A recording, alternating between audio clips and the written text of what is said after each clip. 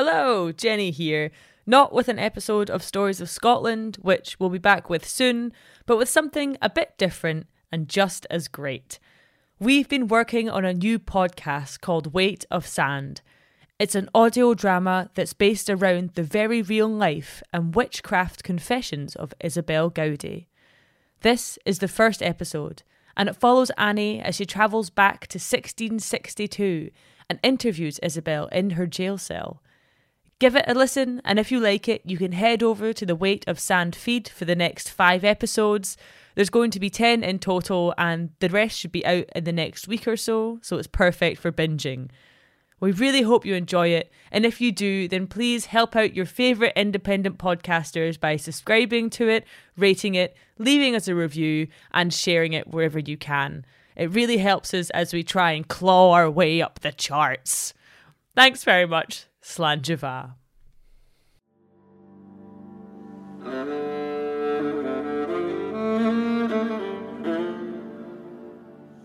The following story is inspired by the real trials of women accused of witchcraft in the north of Scotland. The makers of this show wholeheartedly support the campaign for the pardon and remembrance of people accused and convicted of witchcraft in Scotland. This series is funded by Northward.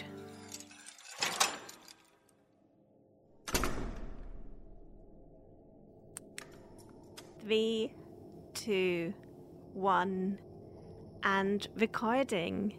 This is the first interview of Isabel Gowdie, 21st of April 1661, in the toll booth of Aldern.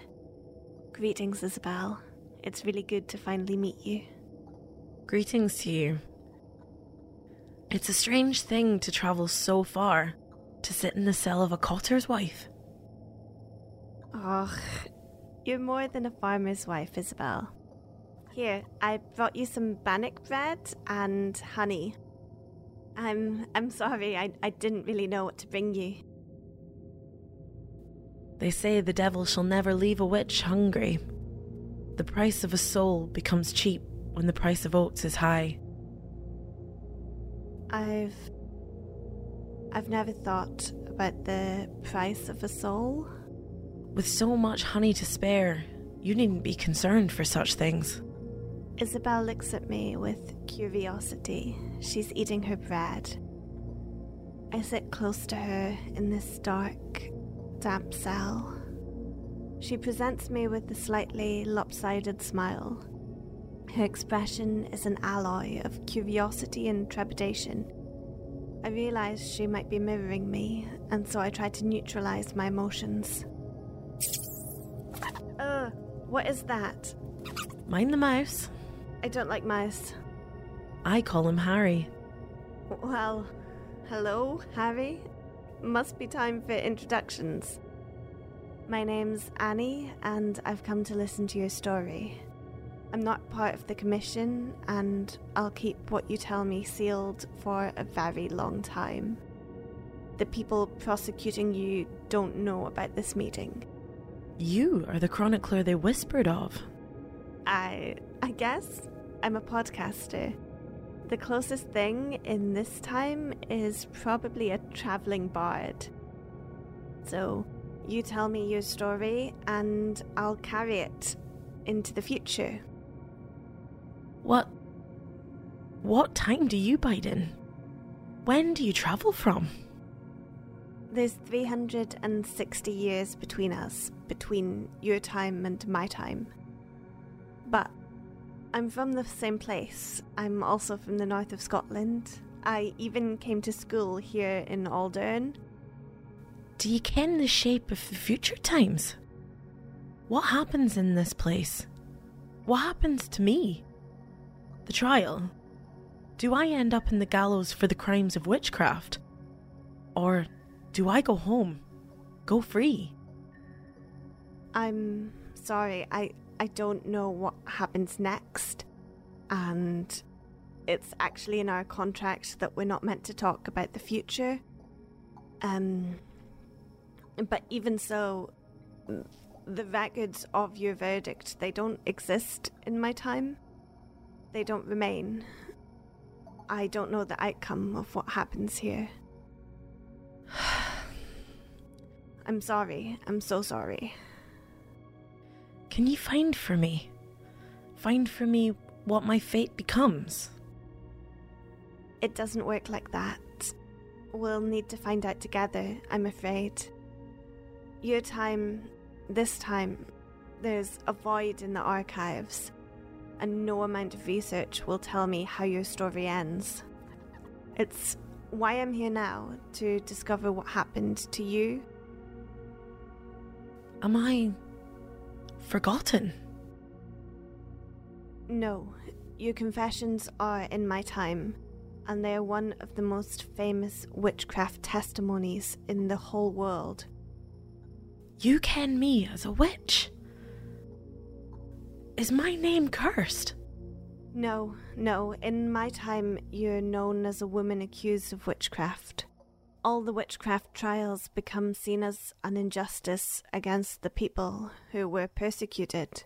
We see all people accused of witchcraft as innocent. Absolution for the dead? Redemption for my ashes? I think we're asking for pardon for the people who did this to you. The sins of our ancestors who would seek to convict you of witchcraft. Your time sounds very strange. Yes, well, 1662 has also been quite surreal for me so far. An old man once said to me, "The past is like a foreign country. They do things differently there."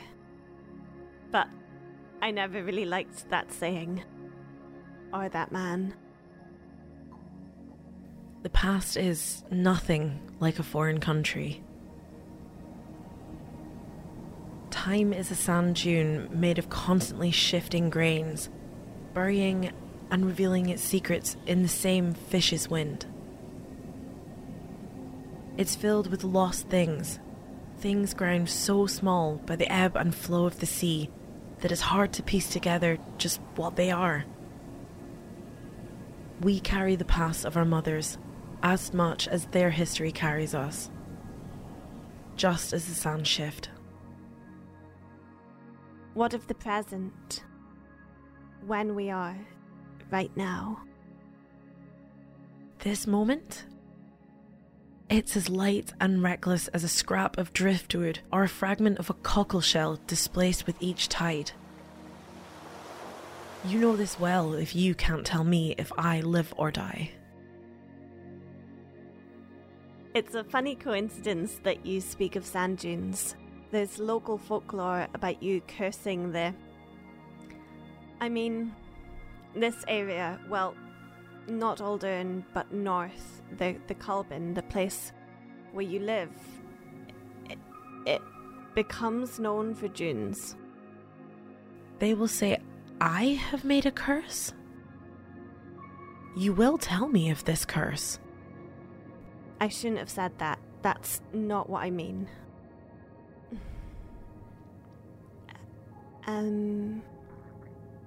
Yes. There's not much to tell, but first, we must speak of you. You're the reason I've come so far. Perhaps we could begin with your life before the confines of the toll booth. You hast come so far, to a wretched prison betwixt rotting and ruin, and question who I am on the outside of this wall. The village will be speaking of this, that you want to listen to the words of one corrupted by the devil's kiss. I am far more interested in what you have to tell me than the townsfolk. Where does your life begin, Isabel? Well, I was born in a cottage made of turf and bracken, with one room for every task and all of life's cycles. It was a place of 3 warmths, and this heat was the pleasure of everything. The first warmth was the fire in the middle of the floor. We would keep it stocked with peat in ever-burning embers.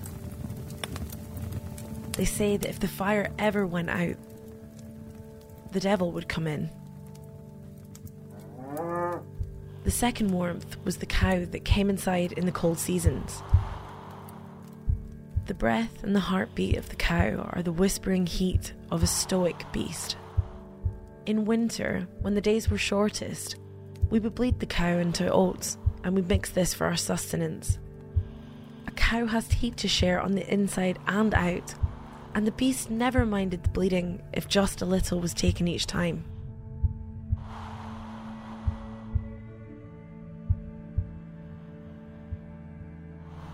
The last warmth is the summer sun, the mother to our harvest. My family ploughed a small piece of land that was wasted or reaped depending on the weather.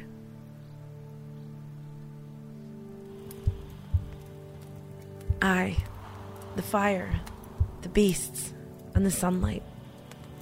These are the warmth and joy of my younger years. Without these, there was hardship, hunger, and darkness, and we knew these well. Tell me, have you ever feared your embers burning low, fading, burning out? Have you ever felt the cold creeping into your bones?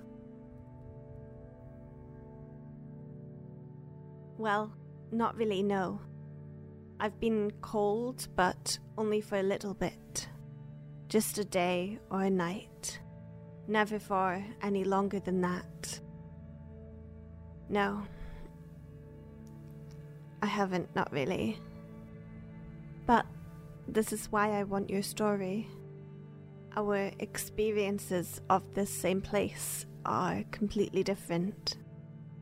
You live in Loch Loy next to the Culbin, is that right? What does it look like? Loch Loy. It's all fields split by burns and dry stained dikes. Same rough thatched roof of my childhood, but closer to the sea. The houses sit low in the rolling landscape, like mushrooms crowning out of moss, or pears fallen in a meadow. Are you fond of your home? Is it a good place? It's all I can. These lands have sheltered me for all my days, and mayhaps many more. The furthest I've travelled is in the stories that the fishermen bring back. Do you ken Loch Loy? Aye, I know it. I will grow up at Loch Loy a few hundred years from now. It's a special place.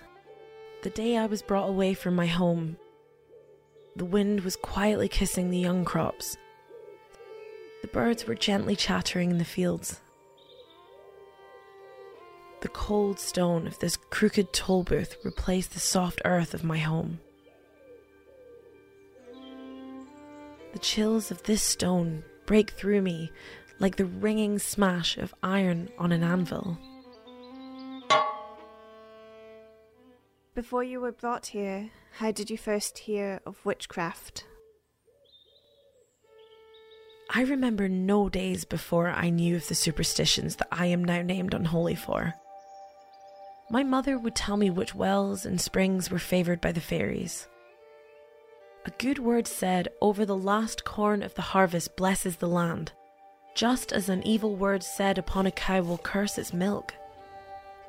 Everybody kens that if farmers were to touch the old ruins left by the fairy folks, well, they would soon find their crops standing dead in the fields. Magic is blended with the hills, trees, dirt, and under earth.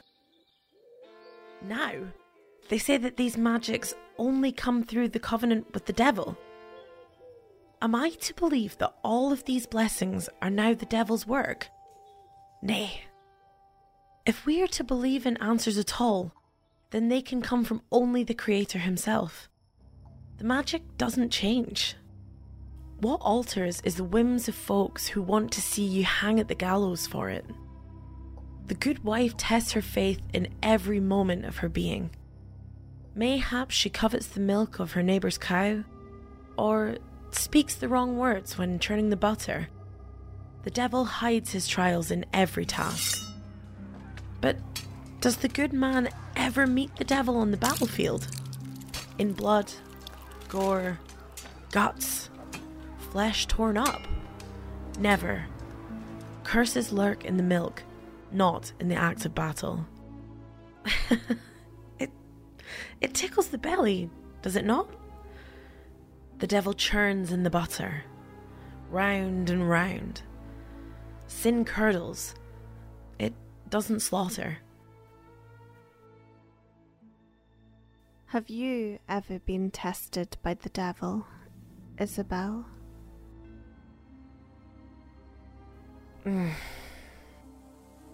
Aye. It was many years ago. I was in the fields weeding the flax. Flax is fragile, you ken. Easily overgrown. My hand stroked against something soft and tender, nestled in the crop. Looking amongst the young flowers, I found a wee hare in the long grass. Ears flattened against his body, eyes wide and alert. Too frightened to move. I could have snatched it up, made a stew. But I didn't. I let it rest, let it hide. Odd as you may think it, from this, I felt a thread bind me with the wee beast. I knew what it would be like in the warm earth, deep in a burrow, surviving on grasses awakened by the first rays of the spring sun. To live at the height of clovers and ferns, I saw through the eyes of another.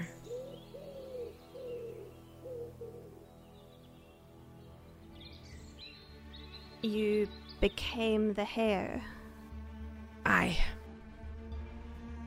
And was the devil also in the form of a hare? Nay, the devil transformed me into the shape of a hare. But the devil walks on cloven hoofs. Isabel, what happened to you to make you become the hare? Unholy things happened to me. Things woken in the depths of all evil. I've seen things to make a grown person petrified in fear. Things beyond the realms of imagination. Someone's coming. You need to leave with haste. I'll come back to you, Isabel. We'll speak again soon. Very soon. I don't know when, but I'll be back. Be well. Next time bring ale. Farewell. Be quiet. Yes, I'm leaving, jailer. Calm down. Not that way. They might see you.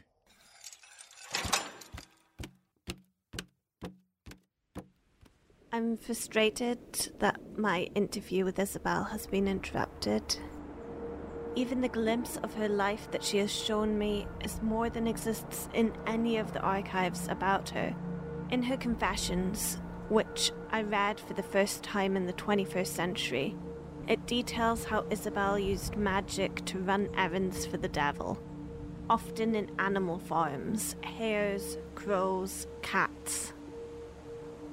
I'm intrigued how the story moves from a woman finding a young hare in a field to any of this becoming evidence for witchcraft. There's a confidence in Isabel that I didn't expect, a certainty. I find myself trusting her. I don't always know how to speak to her, though. I'm not sure if it's right or wrong to challenge the beliefs of this time. I want to make sense of this, to help understand Isabel's life and her impact on this place. The story of Isabel Gowdy would soon find itself buried under layers and layers of mythology, and I'm going to try and excavate this.